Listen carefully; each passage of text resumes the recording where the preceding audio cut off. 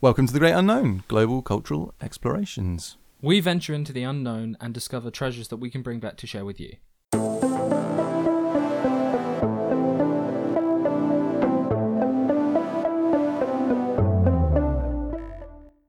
So welcome to this week's episode with me, James Harris. And me, Wolf O'Neill. And this week we're going to be talking about contact sports. So what else have you been up to in the last couple of weeks since we recorded the last full episode? We just got back from canoeing in the Norfolk Broads. Yes, we did. I bought a kayak for 40 quid off of Gumtree, and it floats. And I did not drown. That was very enjoyable. And after camping in a pub garden overnight, midway, you lost your spray shield and got quite wet on the second day. Quite a damp crotch there, yes. Spray hitting directly in the nether regions. Yeah, that was a slightly damper second day. Yeah, but the Norfolk Broads was absolutely amazing. I really, really did enjoy it. Oh my God, some of the houses there are insane. Like these massive thatched mansions, basically with their own private little waterways and boathouses and things. Really, like beautiful. But I had no idea there was so much money in Norfolk. Yeah, the Norfolk Broads, they were lovely. We saw a variety of birds. Very good for birders. Yep. The hummingbirds, herons. Yeah, oh my ducks. God. When the swans were flying along the river and their feet were like slapping the water as if they were panicking that they were going to fall into it. I've never seen like so many swans flying like that. It was beautiful, actually. We enjoyed some beach walks and some beach camping in the woods. Oh, that was so nice. It just, this huge sandy beaches, and you had no idea that there were beaches like that in Norfolk. Absolutely glorious, isn't it? Well, I did. So apart from canoeing and kayaking, is there anything else that you've been up to?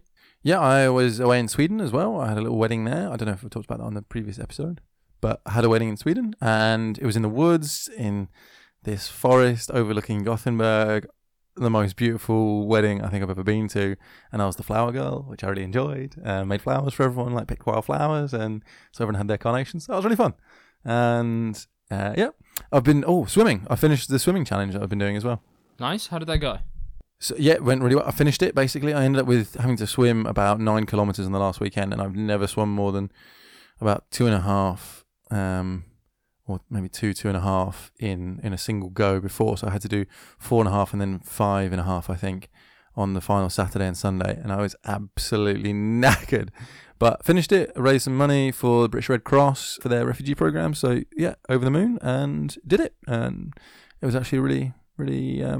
Yeah, it's nice to be done. Also, there was a really cool little art event that I went to recently, which was from Audible. They did Audible Live, and it was called Hag. And it was in a gallery space underneath Phonica Records in Soho. And they had audio stories and installations combined.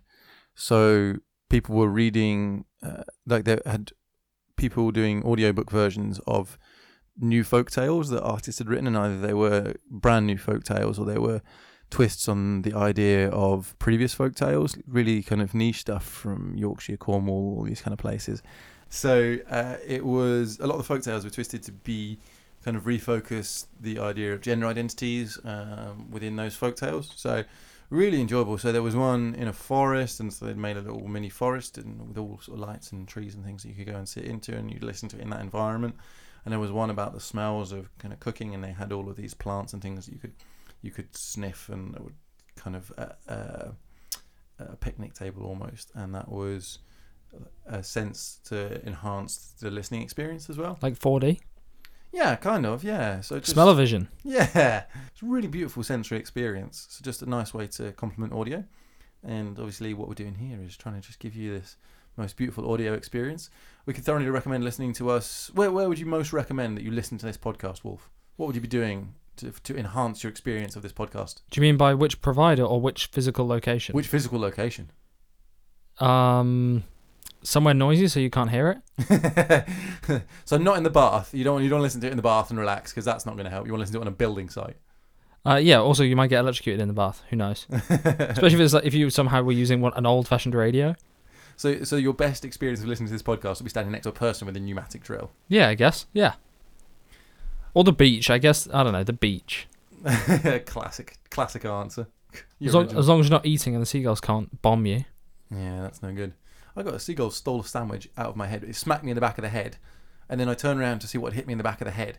And then I looked back around and my sandwich was flying off in the claws of this bird. I was like, what the... Yeah, that seagull hit me and tried to rip the sandwich out of my hand while I was like putting it to my mouth. And I managed to hold on to the sandwich and rip it from the bird. But it was too late. Devastating. Soiled. A soiled sandwich. Let's get on to the topic of this week. And actually, this week we've got a guest in the studio, and we're going to be talking contact sports. I love how this bedroom is a studio. Hey, I think it's pretty advanced. So we have a guest, and we're going to be talking to them in a second. But we just wanted to say that our episode this week is about contact sports. Yep, we're going to be talking about the psychology of that and whether the aggression and physical contact has what role that plays and how we respond to that when we play sports.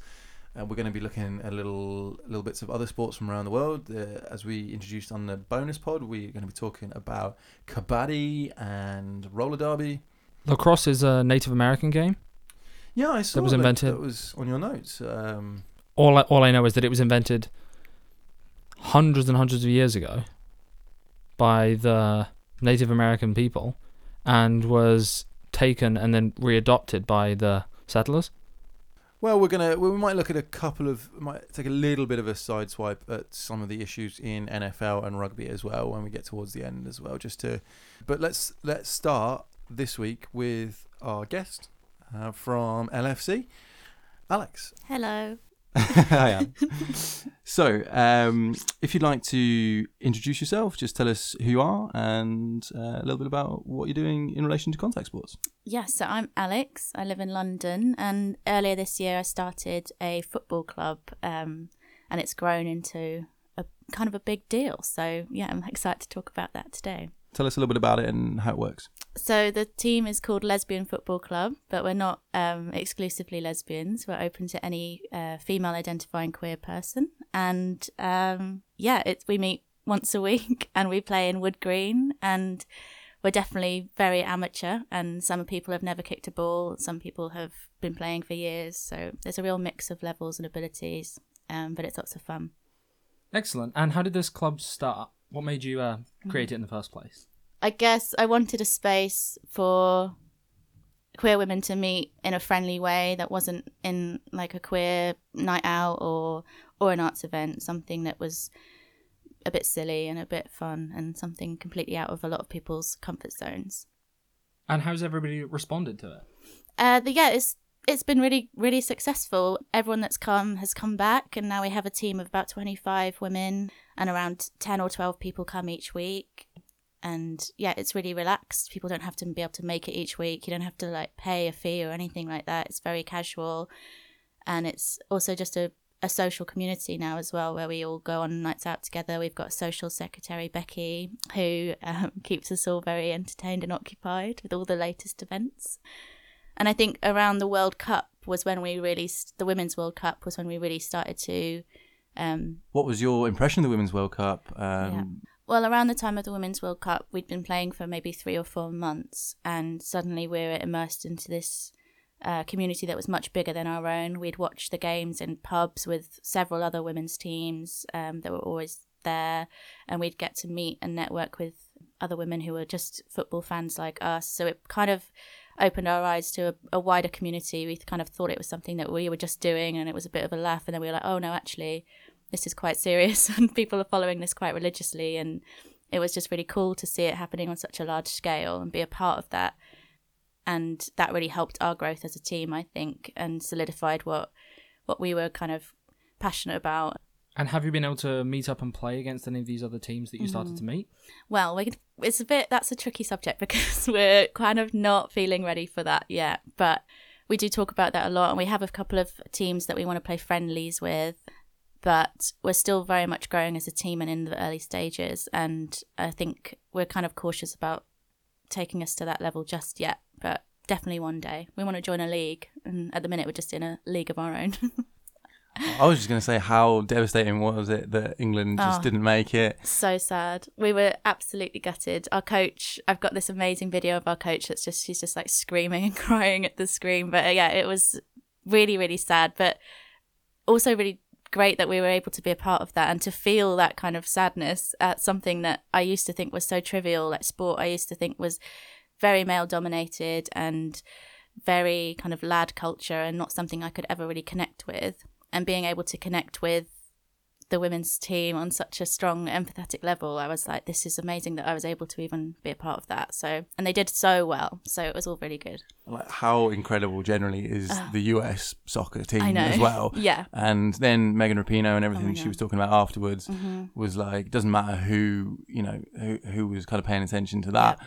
It was well worth it. And I think the team was incredible, and she in particular was absolutely outstanding. Absolutely. And by the we were kind of supporting England and America all the way through, just because of the state of the US at the moment. It was really good to have something positive for them. And obviously Megan is a big kind of figure in the queer community as well. So it was all just really good. It was like, it didn't feel like we'd lost. We'd just kind of come a really strong second, and we're still celebrating for US. So it was good.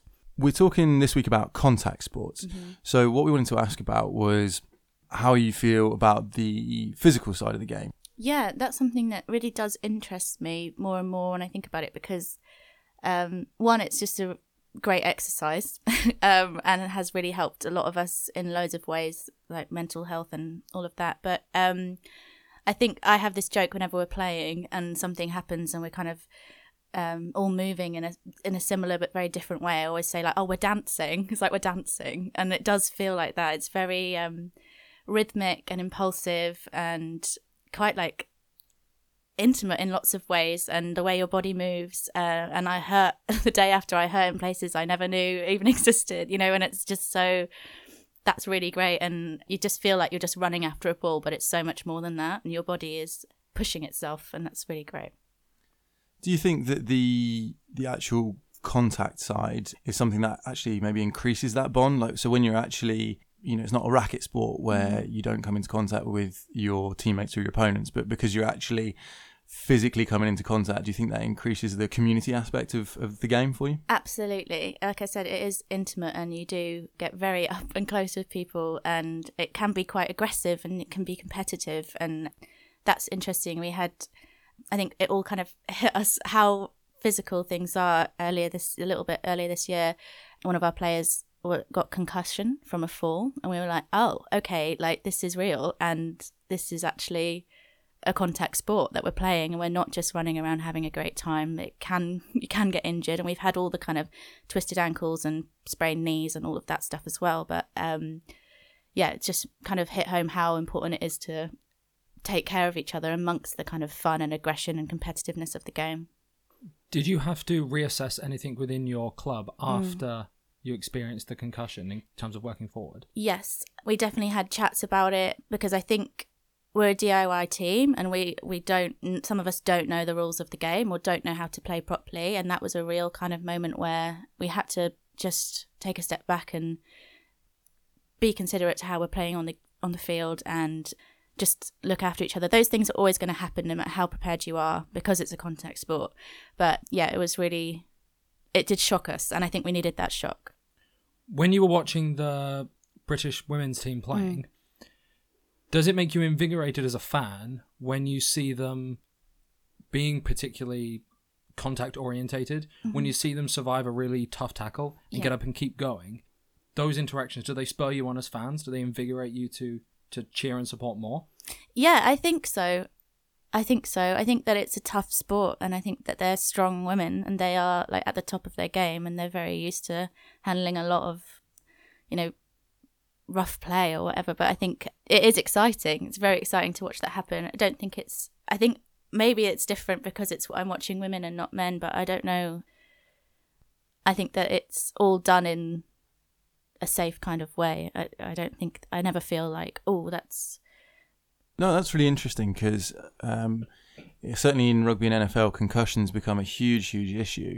Particularly, I think, because of the incidences of contact are really high in those sports, particularly, and there's a lot of rules coming around about the tackle, because there's so much research being done literally in the last couple of years, and it's happening now, that people are figuring out how much damage concussion is doing.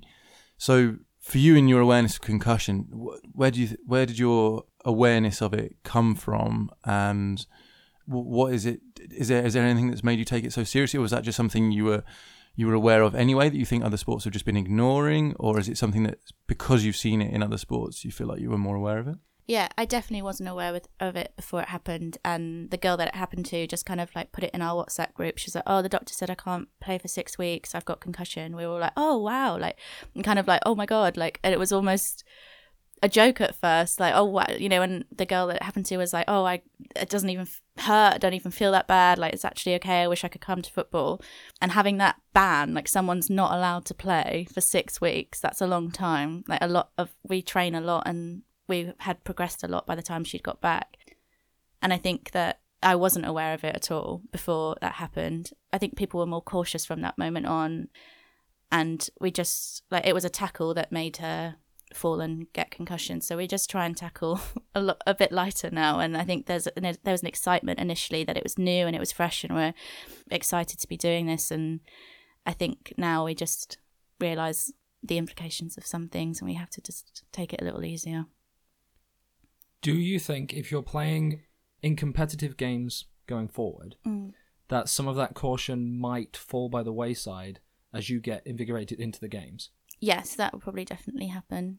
And I think that's a risk that you take when you play a contact sport. You put yourself in that vulnerable position of potentially getting injured in whatever way, but that doesn't stop you doing it because the thrill of doing it outweighs all of that. And, you know, the girl who had the concussion has since come back and is still just as confident on the pitch as ever and still throwing herself out there. And, you know, those things happen and the love of the sport outweighs any kind of potential risk, I think.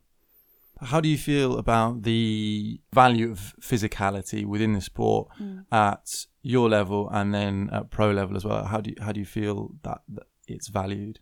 I don't see what we do as what I watch people do on the telly. Do you know what I mean? I don't see, or as the Women's World Cup, I'm not looking at that level. And that's why even when people ask, like, are you going to play friendlies? Are you going to join a league? Are you going to do this? I'm like, I'm actually just, and I think we all are just really enjoying what it is at the minute and the simplicity of it and the lack of pressure that surrounds it. And it is just something we do for fun. And I think that if we ever took steps to formalise that or make it more of a profession, then we would lose a lot of the joy that goes along with it and a lot of the freedom.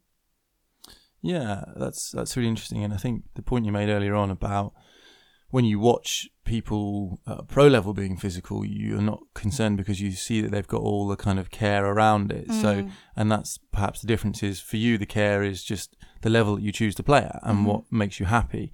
And maybe that's the difference, is that at the higher levels, you know, the systems have to be in place, kind of thing. Yeah. So how do you your level cope when the physicality goes overboard, say? So obviously we talked about the concussion, but just even in terms of fouls, if you've got somebody who's just I don't know, maybe you've got players on your teams who are just a bit more lethal with the slide tackle or something and stud people in the shins a bit. How do you cope with that? Because you don't have refs and you don't have the strict rules like pros. So how do you deal with foul play essentially? Well, we do have a coach and her name's Hannah and she is very, very much like a ref when we're actually playing. So when we're training, she's the coach, and when we're playing, she's the ref, and she does call things out if necessary. She does give penalties if necessary, free kicks if necessary, and so on. So she does very much act in that referee position. And as we all learn more about the game and are growing as a team, we're all kind of instinctively doing that ourselves as well, and recognising when we've done something that was a bit harsh or a bit out of line or whatever, or offside. But yeah, so I think that we do manage that in our own way. It doesn't have the formality of a professional game, obviously, because we're not a professional team. But we are just kind of recognising those things ourselves and dealing with them as they come. We haven't got anyone particularly aggressive or who causes trouble in the group. None of us are quite at that level yet. So would you say that that's an essential part of the sport for you, is that there is somebody who's there to uphold the laws, basically, and to kind of provide a bit of an impartial view on that? Yeah, I really do. I think that without Hannah, we would be very lost, and I think we need that kind of voice of reason. We all look to her for that advice and trust her in her opinions and all of that. So I think, yeah, that is important.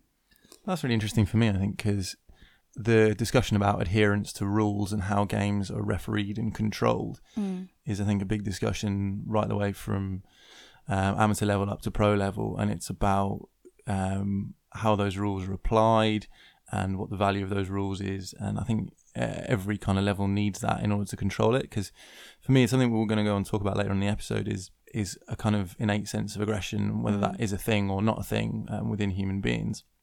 And yeah, I'm finding it really interesting just to hear you say that it's a big part of just in any level, just having that structure in place. Absolutely. Is really important. It's essential. It's definitely essential. And I think as you were talking then, I was thinking about all the uproar around the referees during the Women's World Cup. There was a lot of issues, and that was a kind of alien concept to me, where I'm going to be like, oh my God, like, I hate the ref. They've made a really bad decision there. And I was like, oh wow, like, this is being controlled by an exterior kind of force that's separate from the game in many ways. And seeing the ref as this like villain character was really interesting, quite theatrical. And I think sport in general has a lot of aspects of theatre in it, but I thought that the ref was a really interesting villain character that really came into light in a lot of the big Women's World Cup games. But I don't see our ref as a villain. Just to be clear, I don't see Hannah as a villain figure, but she definitely, there's definitely that banter around, like, what the hell, like, oh my God, ref, like, where were you? Like, you couldn't see that, or like she calls you out on something and you kind of like feel that hurt, that someone's told you off, or like a school teacher has told you off. I like that. I like the use of like that it's theatre and villains, because maybe that's what sport is. It's a drama that you get involved in, and so so having a villain character or some dramatic exchanges is all part of it and part of the fun. Absolutely. And a lot of us work in the arts, and we always call like halftime the interval, and like the kit the costumes, and so there's always that overlap, and a few of us are a bit dramatic anyway, so there's definitely that feel in our team for sure. You were talking about sport in general. Mm-hmm. In addition to getting into football, has this increased your interest in sport in general? Do you find yourself getting more involved in all of the big calendar events as they come up? Is there anything else that you're watching and enjoying? Actually, no. It has definitely increased my interest in football in general, but I haven't really found any overlaps in other sports yet. I think that the fact that we are playing it and the fact that we are learning about it obviously increases our interest in it, and especially around the Women's World Cup kind of fury, and that's what piqued my interest. Haven't yet been interested in like cricket or anything, or American football, but maybe one day, maybe I'll start another club. Hypothetically, if you imagine you could set up any club, what do you think you might pick? It could be as bonkers as you want it to be. I think I maybe would like to do a basketball one. I think that there's some overlaps in basketball and football, and a lot of the team have played netballs before. But also I used to play tag rugby, because women weren't allowed to play actual rugby in my school, and I used to love that. And I'm from Wales, so that's a big part of my culture, I guess. But I would like to start a contact rugby team of women, and I know that exists, but it feels a bit rebellious because it was never allowed as a child. So that would be interesting, I think. That's really nice to hear you say that, because being the big rugby fan here, there's a lot of talk at the moment. I think Brian Moore is a commentator, used to play men's rugby for England, and he thinks that women's rugby is actually the biggest area of growth potential within the game. Wow. And I've found that when I've been watching women's rugby as well, is that the focus is skill set, and so it's actually a lot more exciting to watch sometimes. Yeah. And I think it brings in a different approach to the game, and that's what I've been really enjoying. As I don't think that men's sport has the kind of ultimate key to enjoyment or anything, and as you were saying earlier on, it's still a drama either way. So the more that the coverage comes in, the more you're able to get involved in that story. So I'd be really interested to see if when other women's sports roll around, if that kind of takes off more in this country as well. Yeah, that would be really cool. I think as well, something that during the Women's World Cup, you're talking about the skill set of the women and things. I think I had a lot of men, and like my dad and my brothers, who are always very kind of macho men, very proud of Liverpool Football Club, and very, very into that.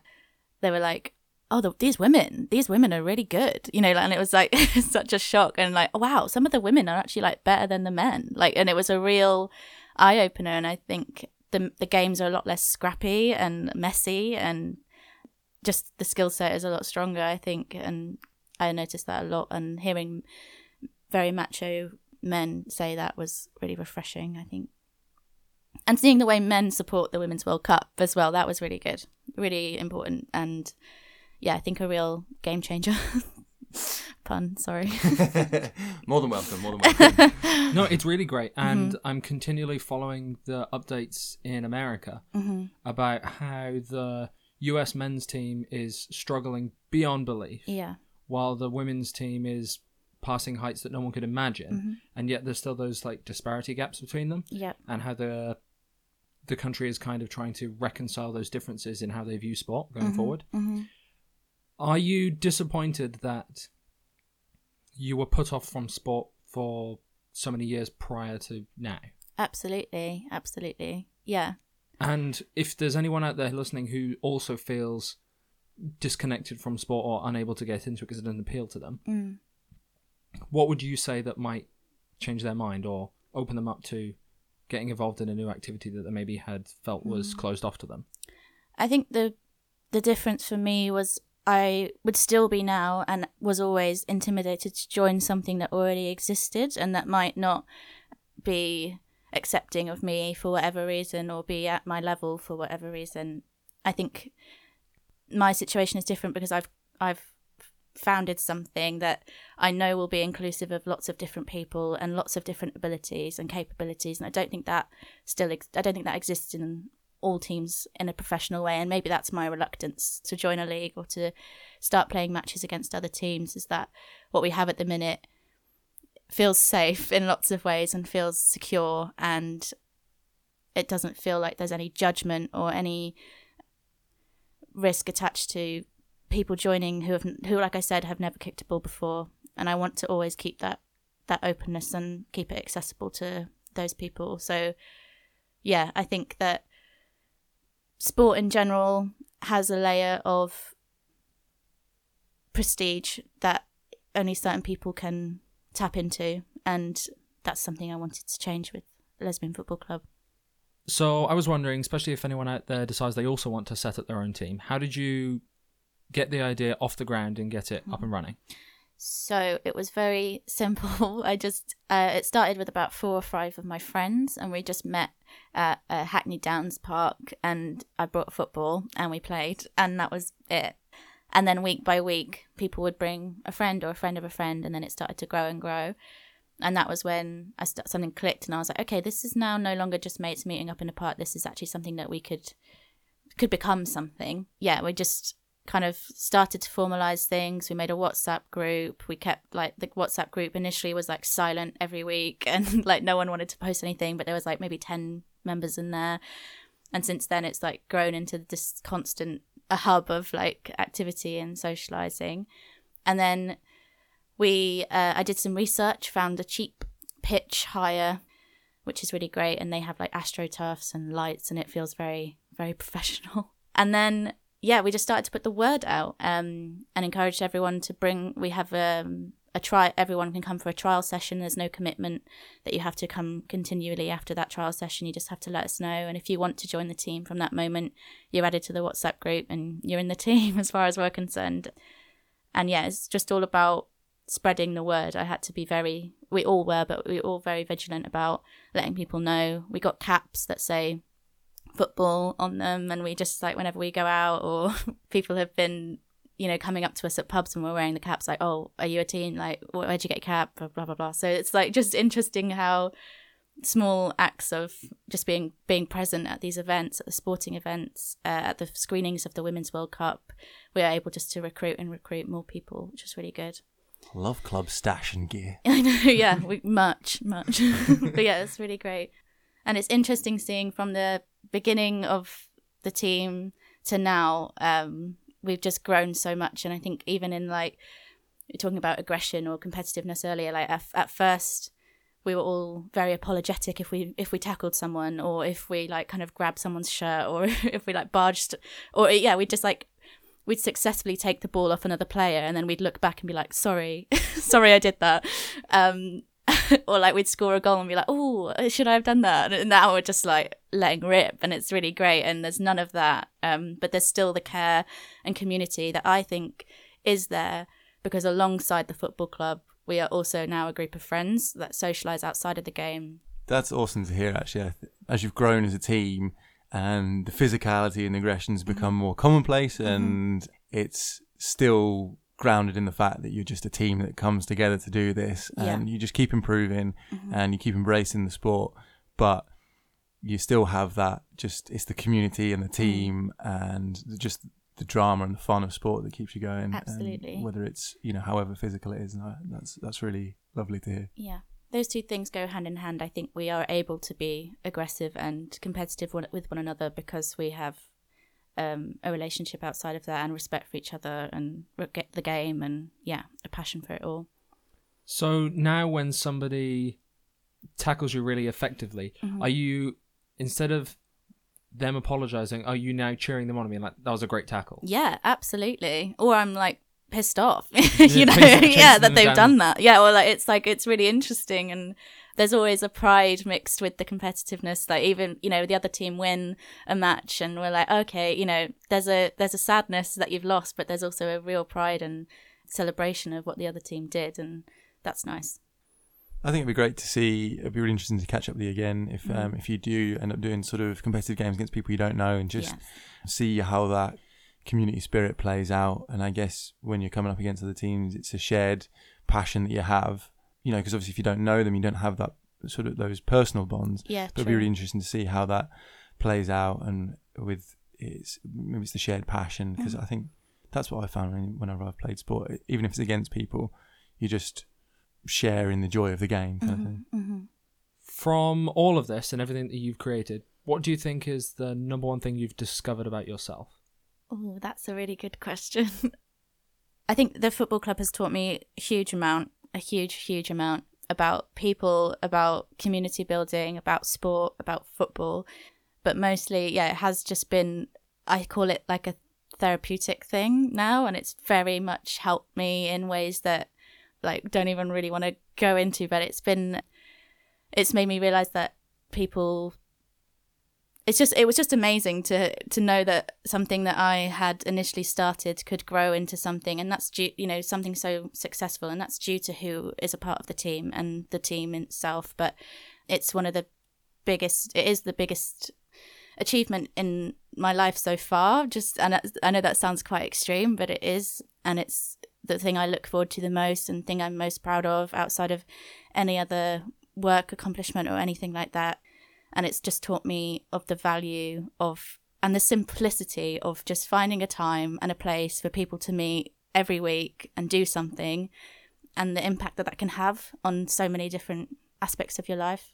And I assume you are you seeing those positive interactions and growth within all the other new members of your club, and watch them as they come in and go through a number of sessions? Yeah, definitely. I mean, I can't speak for them, but I see the improvement in their skill, and I see the joy that brings, and people are genuine. After we go to the pub after each session, and people are like, oh my god, I can't believe I did that, or I can't, I just can't believe I'm getting so much better at this. And I think just seeing how people who have never met each other are now hanging out outside of football and forming friendships and more. But I think that's really nice to witness. And are you a Liverpool supporter like your family? I am, yes. I am a Liverpool supporter, and that was partly where the name came from as well. Lesbian Football Club is also LFC, and, all of that. So I am, but most of all, I'm an England women's team supporter at the moment. Yeah. And if anyone was interested to find out more about your club or to come along, where do you train? How do people find out more about you? Yes, so at the moment we're based in Wood Green, and we meet there. We alternate on Tuesday, Wednesdays and Thursday evenings, so that at least everyone can come hopefully twice a month. And if you want to join us, feel free anytime. The best way to find us is on our Instagram, and we are at LFC London. So give us a follow, and let us know if you want to come. That'd be really great. Awesome. Thank you. Great. Alex, thank you so much for coming on. It's been a pleasure. It's been amazing. Thank you so much for sharing all your knowledge and experience with us. Very welcome. And Thanks good luck with me. everything that you're doing with the club. Thank you. Thank you.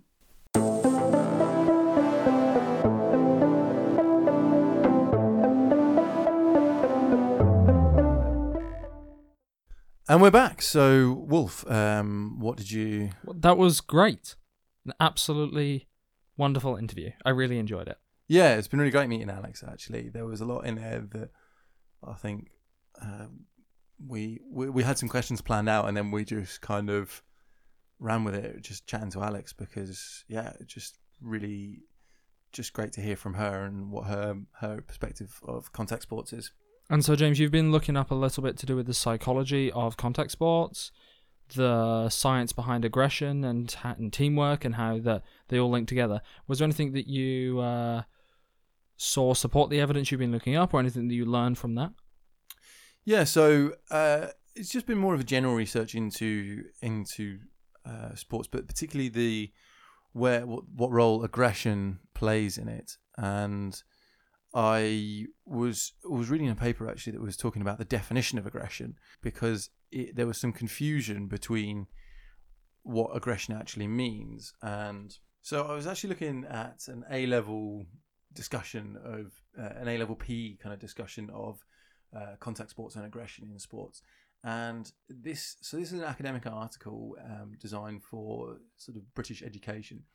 And it says that aggression has been defined as any form of behaviour directed toward the goal of harming or injuring another living being who is motivated to avoid such treatment.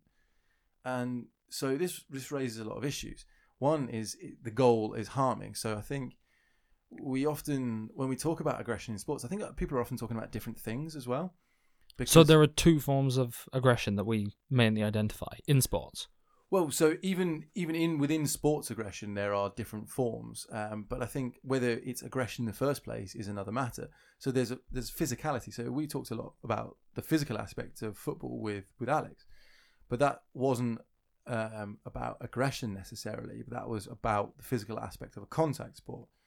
Because if you take aggression as that definition, then it's about intending to harm somebody, and that's not what it's about in sport. So he's saying that there's a difference between being assertive, controlling, and dominant for the purpose of achieving a goal, and aggression that is almost outside of the realms of the sport that's being played. So that's once you get into the sporting context, even whether it's aggression or not in the first place is the first thing. But then once you get into the sporting context, yes, you do have, there's two types. It's called instrumental or channeled, or hostile or reactive. So instrumental aggression, channeled, it's when you're using it and you're focusing your physicality on performing a certain task. And then hostile and reactive is when it's coming from somewhere as a response rather than any kind of form of controlled physical response. It's almost like a chemical reaction. Like when a seagull steals your sandwich. Yeah, exactly, and you get really angry. So what you're actually looking for in sports is assertive behaviour, which is sometimes referred to as aggression. And what you're looking to do is use sufficient force. Now, there are different theories about where aggression comes from, and this is really interesting to me, because why do we use aggression and physicality within sports? Why do we willingly put ourselves in harm's way? And so looking at, there's 4 different kind of main theories about aggression. One is that it's completely instinctive and innate to human beings, which is an interesting one. So it comes regardless of who you are. There's an element of that within you, which would suggest that actually when you use it in a controlled manner, that actually maybe that's a helpful thing in the rest of your life. So by that theory, people who take out their aggression in controlled forms like rugby or NFL or soccer or whatever, they might actually be calmer in real life. However, that's just one theory, that it's inherent in there. Another one is that it builds up out of frustration, and frustration being defined as, being prevented from achieving goals that you have. And when that happens to you, your physical response to that, or your emotional response to that, can come in different ways. And one of those is aggression. So if there's a build up, that's how you can. So, for example, you'll often find that sports players will lash out when they're on a kind of difficult losing situation because they're so frustrated. So I think that carries some credence. And then there's aggressive cue, where you are looking at, there's specific stimulus for aggression.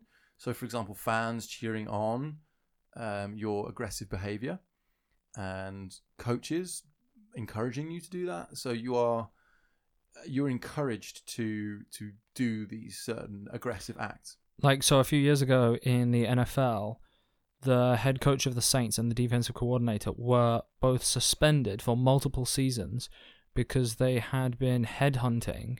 They'd been making their players deliberately, permanently injure opponents for money and for rewards, so that they would go out to play an opponent and they would circle, this person has a knee weakness, so let's headbutt them in the knee, let's punch them in the knee. When we get into a tackle, let's smash them in the face. And it was discovered that they'd obviously been essentially bribing players to permanently remove people from the game. Yeah, and this raises huge ethical questions about why we even play these aggressive sports and what is it about them. Because that's kind of lending credence to the theory that this is an innate human characteristic that actually we possibly shouldn't be encouraging.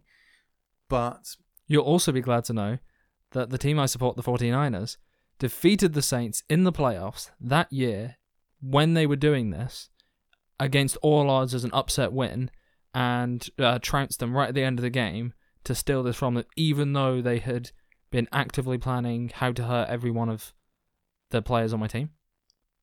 Excellent, that's what we like. Great stuff. I'm pleased for you, although I've decided... It's the best game I've ever seen. Really? Yeah, it's the best game I've ever seen. Was it close, or were you just thrilled to trounce them? No, it was really close. And we won in the last 3 minutes of the game. There were, I think, 2 or 3 lead changes. I think we scored, then they went all the way down the field and scored again, and then we managed to score before the time expired, one last touchdown to win the game.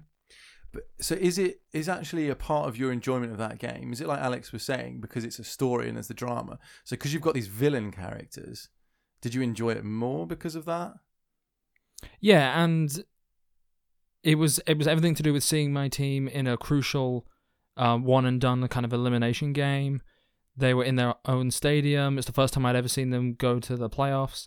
They were competing against a team that was more favoured and was dominating, and we were kind of holding on. And yeah, it just took... all the players involved seemed to have to really achieve some feats of athleticism in order to achieve the win. So that's interesting, because this speaks to the idea. I was reading a book by the former England cricketer Ed Smith, and he was interviewing the writer Nick Hornby about why he likes sport. He interviewed a bunch of different people about what sport meant for them, and there was like a CEO of some business who was like, it's a competition, and I see sport as a metaphor for competition, and I want to win. And then he was chatting to the writer Nick Hornby, who says he likes to just feel sport and he likes the story of it. And so he says, these fans are the type who simply trace the action and are moved by what they see. They follow the plot in their hearts. They may very much want one team to win, but they aren't blind to the sadness of wishing defeat on the opposition. They seek rather than demand victory, admire brilliance, sympathise with humiliation, and crave sportsmanship. And I think that's a beautiful way to approach sports. And I think what concerns me is things like the Saints. When you start to lose this idea of sportsmanship, I'm really beginning to kind of understand and embrace this idea of sportsmanship, that the reason that we value that is because what sportsmanship is essentially doing is understanding that you are sharing in something together, and you're sharing it's like a human kind of evolution. You're controlling your instincts competitively, and all the things in sport are saying you must win, you must win, you must win. You're given so many cues, like aggressive cue theory, to dominate your opponents, to beat them. But to actually then be able to turn around and constantly have in your mind that you acknowledge that they're fellow human beings, and that the sport is not the be all and end all. And that's what concerns me, is when something like when money gets involved in sport, and winning becomes more important than anything else. And then that's when people can start to encourage aggression. And so that was the last part of the aggressive theories, was the social learning. So you have learned and reinforced ideas of aggression. So that can, when you learn aggressive tendencies from the sort of authority figures in your life, whether they be family members, coaches, you're more likely to learn them, and you socially develop those aggressive ideas. And well, we all know the difference, don't we? When you're watching the game, or you're watching rugby, say, and a player manages to chase down another player and makes an incredible tackle, a completely dominating tackle that puts them straight on their back. But if it's all done legally and within the rules of the game, it's just a powerful, impressive maneuver. Whereas the moment one player starts swinging a punch and punches someone else in the face, you're disengaged, you're not interested, you're no longer supporting that player. It doesn't matter if they're on your team or not. And you know that the moment that's happened, it's just uncalled for. And we realise that the bubble has burst. Yeah, I think that's the thing, is what I admire about it is I think you can approach it in two ways, aggression and physicality in sports. One where you take that instrumental approach and you channel it because you understand that there's this, it's almost like controlling. So the amygdala is the part of the brain that elicits that kind of response. It does your fight, flight and things like that. And so actually what you're doing in a competitive environment is you're putting yourself through a challenge. You're putting yourself, your body and your mind under stress, and it's about how you respond to that. And for me, yes, there are players who are incredibly reactive and they still manage to channel that in a certain way. But if, they're very easy to tip over, whereas the ones who are always channeled, always focused, they tend to be the kind of greatest players. Have you ever been playing a sport and felt yourself acting aggressively outside of the confines of kind of the team and the game? Totally. And I think, it's the red mist thing, isn't it? It happens to people. And why I think it's interesting, particularly in contact sports, is because there's so much opportunity for that. And the more kind of contact you're coming into, the more cues you're given to respond to, the greater the challenge in a way to control yourself. And have you experienced it whereby you feel that frustration, you feel that increase in intensity, and the desire to play or win is at an all-time high, and you make a huge play that's that is dominated by aggression, but is not you lashing out, but is you completely achieving what you need to achieve? Have you ever done that? Where you just feel like you've stepped up your game, that the pressure was on and you responded positively to it, and you've given your team the edge? I don't know if I ever gave my team the edge. I think the last time...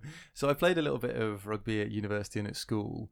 And actually, I really enjoyed... When I was at school, we were not cool kids, but I really enjoyed playing rugby, but no one thought I was any good at it because it wasn't cool. And actually, in the house tournament in year 11, I think I was one of the top try scorers. And I just took... I don't think no one ever acknowledged that or anything like that, but I actually took a lot of pleasure from the fact that no one expected me to do any good, but I was just there doing the best that I could, and I really enjoyed that. But then similarly, I used to play football when I was in the Aylesbury Saints under 12 team, and for some reason they lost all their players over the summer that I joined, so they were in the top local division, and then all of a sudden didn't have any good players, and we got, I think, our best result the entire first year that I played for them was we lost 7-0. That was the best result. And I was the goalkeeper. But I remember really enjoying that, and really enjoying, I would really take pleasure in just, pulling off one great save in a game and doing what I could. And I found, it wasn't about, beating the opposition so much as... Do you remember when Pask flipped Dougie and he landed on his back for the tackle, and he was given 5 house points for such an aggressive and dominating tackle? Didn't he break his collarbone or something? No, he broke Dave's collarbone. Which Dave? Dave Harris. Oh, God. Yeah, Pask was a friend of ours, Matt Pask. He was a brutal tackler. But yeah, that's an interesting thing, isn't it? Because that's definitely a reward for aggression. But maybe that's misguided from, was it Mr. Lawson at the time, who was always like, come on, boys, you're on the edge of the toilet seat. You're on the edge of the toilet seat. Don't slide into the bowl. And it's very, very masculine aggressive, isn't it? But then could you also argue that Pascal was never going to be enthused by the game or feel like he was a worthy player until he achieved one thing randomly one day and then was encouraged to keep playing? Yeah, it's an interesting balance, isn't it? Is, do you encourage people because they've done something notable, or do you try and encourage people so that they can kind of better themselves? And I don't think there was ever that approach at our school necessarily. What's the number one thing that you would take away from this? Something that maybe affects how you now view sports when you're watching them, or you think about certain aspects of a rugby game?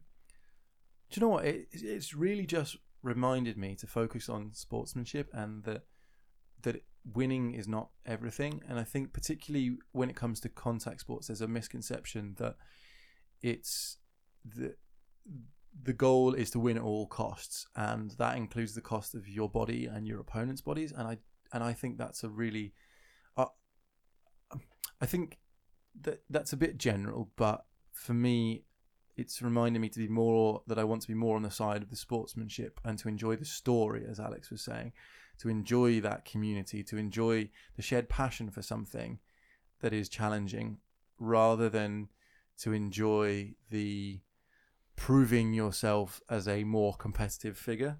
And I think that is a very masculine, patriarchal idea. So, do you think you're going to go join another team?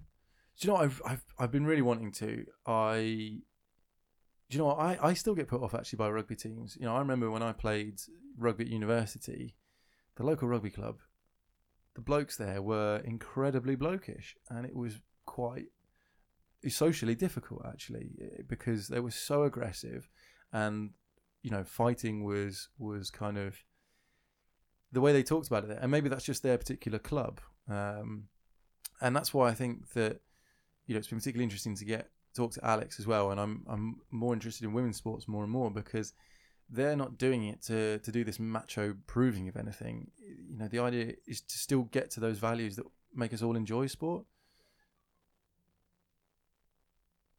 And I think the psychology of aggression is something that is given a lot of, it has like a monopoly on, it's given a lot of credence basically in male versions of sports. I would like to just bring up now a contact sport that I've recently had to try and learn how to get into and watch, that I didn't know anything about at all, and that is Kabbadi. Yes, which is a national sport of India. Obviously, cricket is the number one most played sport, but Kabbadi is one of the oldest sports and has been played by groups of people all over Asia, Southeast Asia, India. Iran's quite a big country for it, isn't it? Iran's really big for it now. It's played in Nepal, Japan, China, Indonesia, Singapore. And it's kind of, for many years, it was often considered like a country game. It wasn't high profile. It wasn't.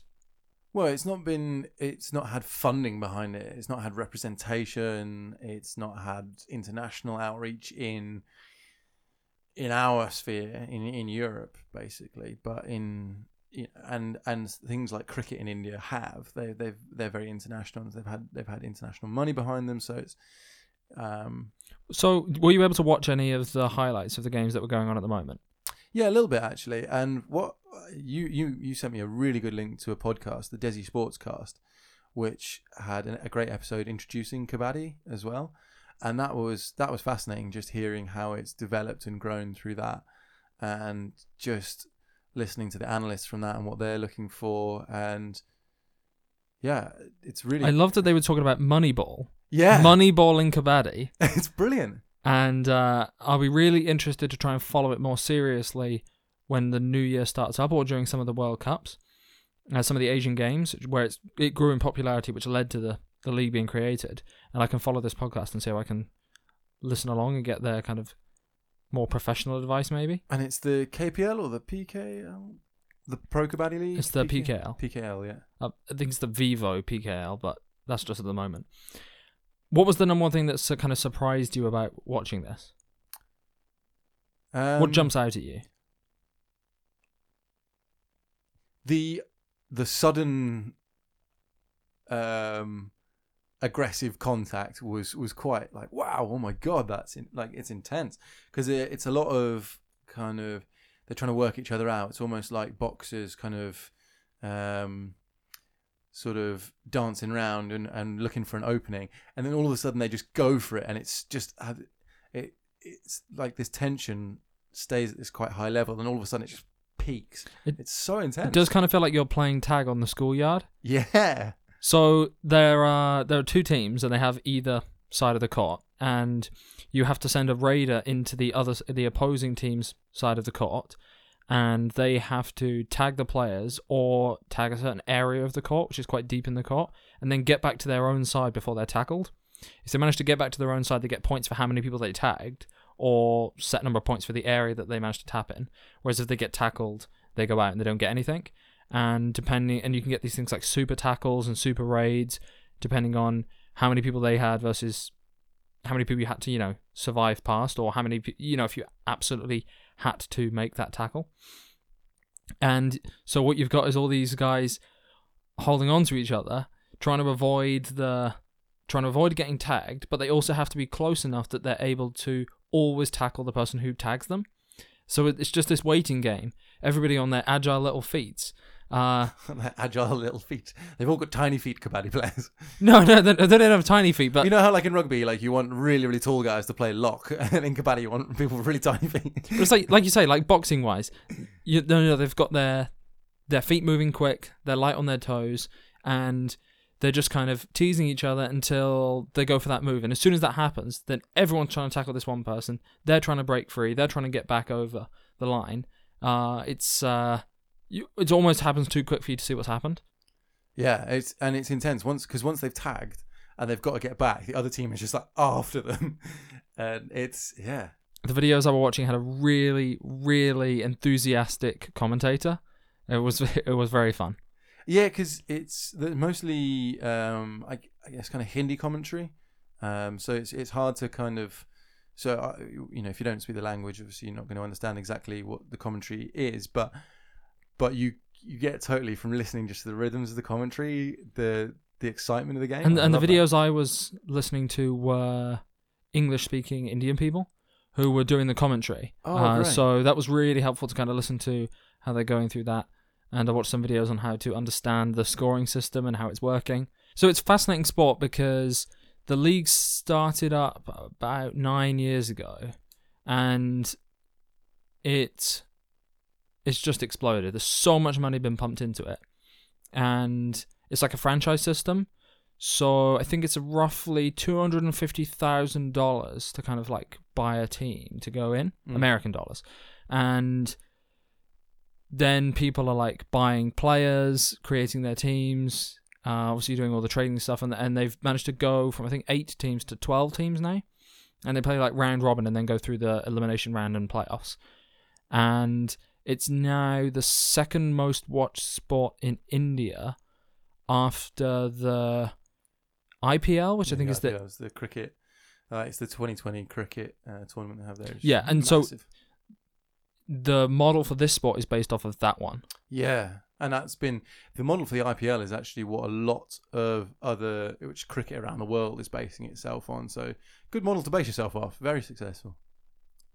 And yeah, it's fascinating that this kind of ancient local sport has had this surge in popularity and has rocketed back up to be such a prominent thing. And there are teams in England, Canada, America, all across Europe, Iran, Japan, that all compete in international championships.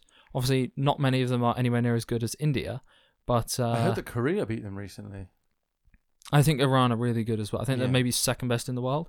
But it's just interesting to see countries like Argentina trying to produce Kabbadi teams and people getting involved in it, and the sport developing, and they're doing everything they can as well, obviously, to have lots of marketing, lots of media coverage, trying to get it out there. And it's really good that this podcast that we mentioned is choosing to shed a light on other Indian sports alongside cricket. Yeah, I think like Alex was saying as well, it's the representation side of things as well that's massive. So, money does play a big part in sport, and we'll talk a little bit more about that later on.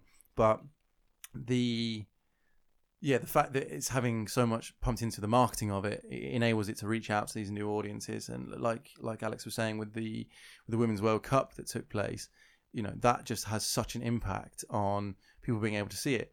And actually, I think we're really lucky in Britain that we've got this big sort of Indian diaspora, and so we get to kind of, there's a little bit of Kabbadi coming off. It was been on Sky Sports here occasionally, and like we were talking about Bollywood films recently as well, and I think we're really quite lucky that with the various sort of the way that the world's sort of changing and people are moving from place to place, we're getting to explore more of these things. And Kabbadi is class. It's I've really enjoyed watching it. It's so intense. So you've also been watching Roller Derby? Yeah, so I've been trying to get into that as well, because we were talking about inclusivity and we were talking about kind of what's interesting, contact sports to get into. And Roller Derby is essentially the only female-dominated contact sport in the world. And specifically, I've been looking up the flat track version of it, because you can have a specifically built track, but they're quite expensive and you have to kind of usually move them in and out. In order for it to become more accessible for people all around the world, the flat track version was created in the early 2000s by a Texas team. And the other thing that's so fascinating, especially because you like the Green Bay Packers and how they're run by the fans. Yeah, just to say on the Green Bay Packers, the reason I managed to get into them as a story is because they're not owned by a corporation. They're like, each of the fans can have a small stake in it, and then it's governed by a board of directors. And it's actually a non-profit team as well, which I think is incredible. To be competing still at like the top level of one of the world's richest Did you know sports. that when children are born in Green Bay, they go into the ballot to try and get a season ticket pass, and then they'll, in the hope that sort of by the time they're old enough, eventually they might be lucky enough to get one after, 15, 20, 30 seasons, and then they'll have their season ticket pass for the rest of their life. How incredible is that? I love that. So yeah, they go and register them like almost the day that they're born, so they have a better chance to try and get there ready for it. But I thought you'd be interested that the roller derby is essentially set up by the players, for the players, is funded by the players and organised by them and run by them. And it started off as sort of one or two leagues, and it grew across North America, and then it started to move across to the UK, across Europe, and there are now easily over 400 global leagues. And I think in the UK we have 400 leagues globally, not 400 global leagues. Sorry, yes. 400 leagues globally. The UK market is particularly big, and right now they just had one of the European kind of conference championships. And interestingly that you'd been there, the Gothenburg team won against Antwerp in the final. So the Dock City Rollers won. And what's so fascinating about that, and some of the videos that we've been looking up, is, and I'm obviously passing on opinions of other people, but they've been coming up in these videos that they find that it's a sport that is more inclusive and more welcoming and supportive of them than any other that they find. That identity and that safe space and that camaraderie that they achieve, they're able to get by enlisting in roller derby. Can I just say that I love one of the team names from the UK is Skate Plissken. Nice. Which is so pardon that Snake Plissken was the lead character in the John Carpenter film Escape from New York. Yeah, Kurt Russell. Yes, I love that. That's such a great fun. I've been trying to think if we should come up with our roller derby names at some point. Oh, yeah. I quite like Shania Payne. That was a good one. That was one that somebody has, which I really liked.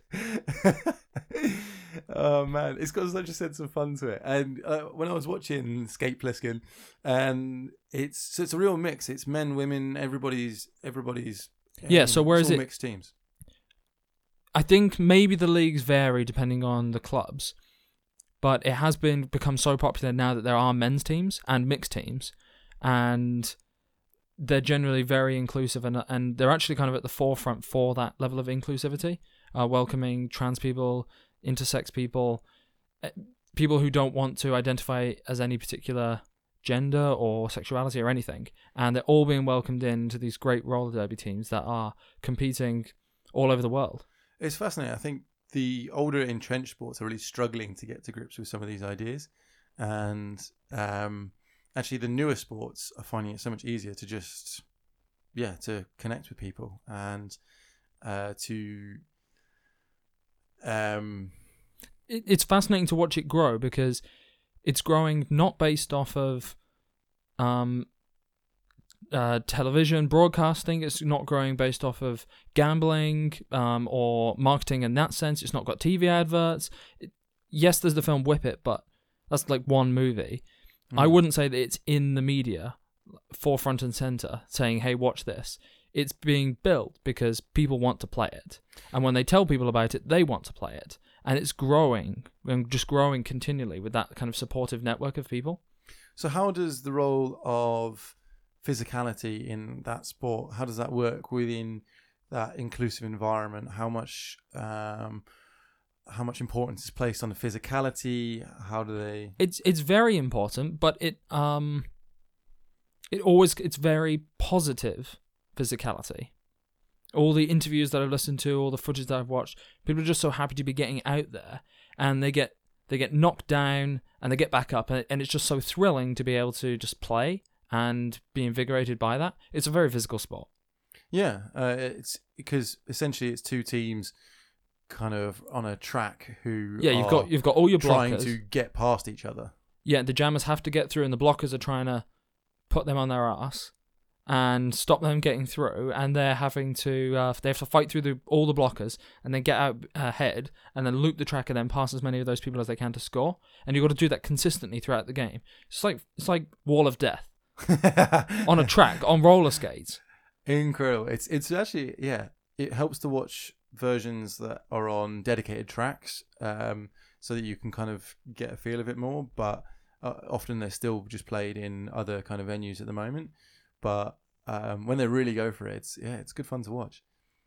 Yeah, so all I would just say is, if you've never watched roller derby or you love Whip It and you want to get involved, there's loads and loads of local teams. Brighton actually has one, and you can easily get out and support them, watch their games. They're going to be really fun, and then you can get involved.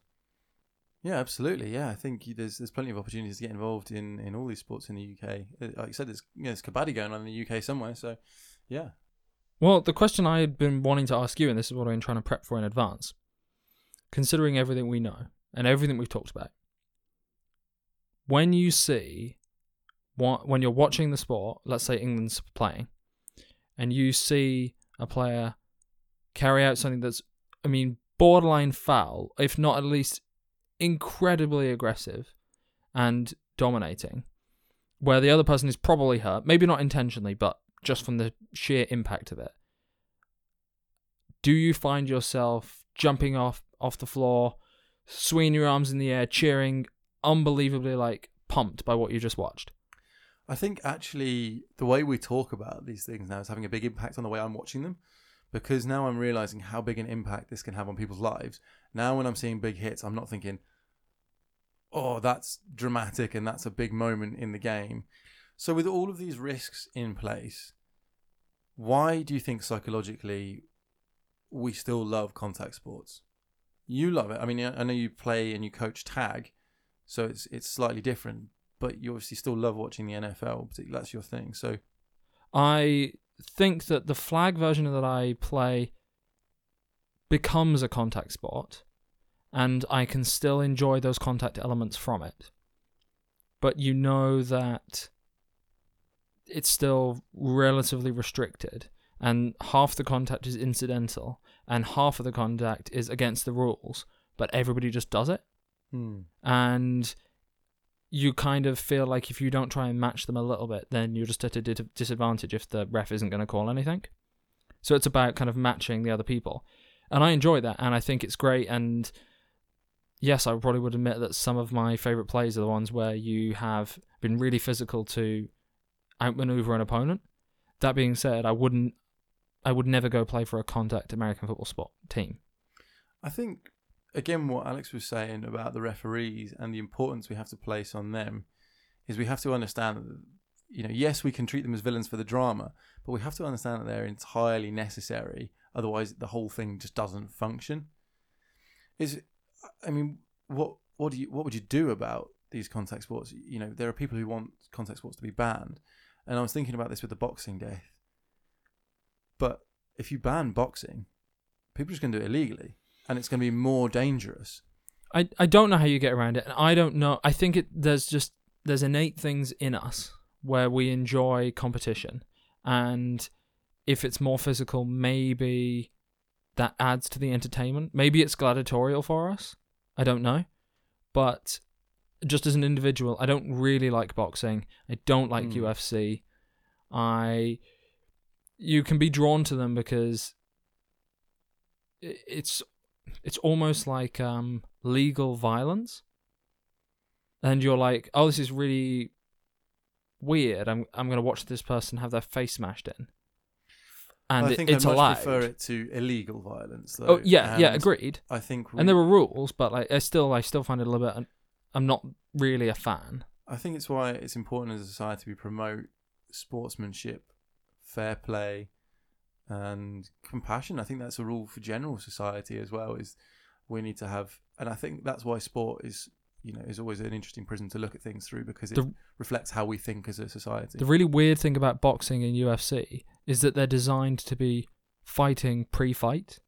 In all the meetings, in all the press, they're designed to be talking about how they're going to kill the other person. I wonder if that's something that's going to change. And they won't shake hands, and they fight often. They often fight at the podium during their weigh-ins. Yeah. Like physically, they have to get restrained and pulled apart because they've thrown punches at each other. And they're trying to create that story. And yeah, they're using it's like wrestling. Yeah. It's like creating, how wrestling, it's like ongoing story arcs that build and build. I actually enjoy wrestling a lot more than boxing. So, and I think that there's a certain strategic fighting in the build up to a game to get people excited, because they're like, this fight is going to be out of control. These guys are going to fight to the death. Yeah, and it's kind of a voyeuristic spectacle, isn't it? Yeah, and so I think that's his own thing. I think that's quite weird. General contact sports, I think it's just... there's a definition difference there, because we're talking about contact sports rather than combat sports, which are still contact sports, but yeah.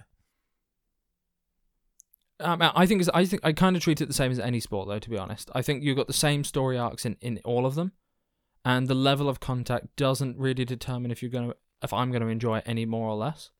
Yeah, absolutely. Like a really heated ping pong game is going to get me more than 50% of the rugby games, which I find boring. That's not true. You love rugby now. I've turned. No, but Japan playing rugby is great. I'm just saying, like a really low scoring Wales Scotland, where it's like one win like 7-5. Northampton on a windy December evening, like 9-6 or something like that. It was last season. It was one of the worst games. Yeah, that's not going to interest me. Then again, there were some terrible NFL games this weekend. Yep, agreed. But I think it's interesting to look at a little bit of the theories as well. And do you think, so we're talking about instinct, frustration, aggressive cue, and social learning. Do you particularly think that any of those are more relevant than any of the others? Do you think any of them are invalid? I don't really think that I can comment, not really being a part of it. I do think, though, that playing sports at any level, the most fascinating thing is to work out how to overcome adversity, whether that be because everything is going too well for you or too bad for you. That means, like, you can gain a lot from a loss if you improve and you learn what you're doing wrong, whereas a victory where everything goes wrong, or even a loss where you're just as soon as your team falls into arguing and bickering and everything's going off scheme and you can't keep people focused. Every single thing I've mentioned now is a really good learning experience, and I think that understanding kind of teamwork and how people respond to pressure is the best thing. Yeah, I agree entirely. And I think one of the biggest stories, what made the NFL so interesting recently was Colin Kaepernick, for example. It's a story that, there was an interview that came up recently, Eric Reid, when he was over here in London with the Panthers. He was the other teammate. He's been doing some interviews about that situation still and continue to talk about them. And I think it's an important one to keep monitoring, and important to know that even though he's not in the sport, he is not retired and he is trying to play and is being essentially banned from playing.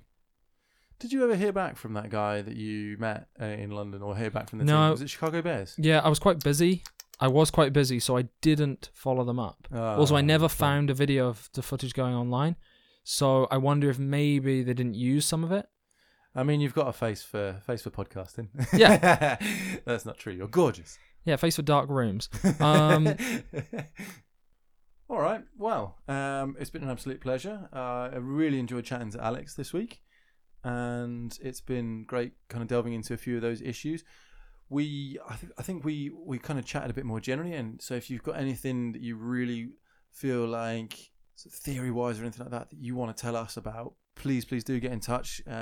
We really enjoyed doing the bonus episode last time out, so we had a little chance to respond to some of what people were saying to us, and we learned a bit more about alcohol after that episode. So please do share your discoveries with us. Get in contact with us by finding us on Facebook and Instagram at The Great Unknown Pod. You can email us at thegreatunknownpod@gmail.com, and we're on Twitter at Great Unknown Pod. You can also find us on Apple Podcasts, Spotify, Acast, Blueberry, Pocket Cast, and our brilliant hosts on Podbean. If you enjoy the podcast, please do subscribe, and you'll get each new episode delivered automatically, including the bonus episodes that are coming to your device. So please leave us a review and a rating so more people can come and join in. We love hearing from you. Do get in touch. It's absolutely fantastic chatting with you all, and it's an absolute pleasure learning more and more and figuring out the many things that we just don't know. So please do get in touch. We love it. And don't forget, you can find LFC on Instagram at LFC London. Do get involved with them if you would like to. Yep, we are The Great Unknown, and we thank you for listening. Thanks very much. Bye. Bye.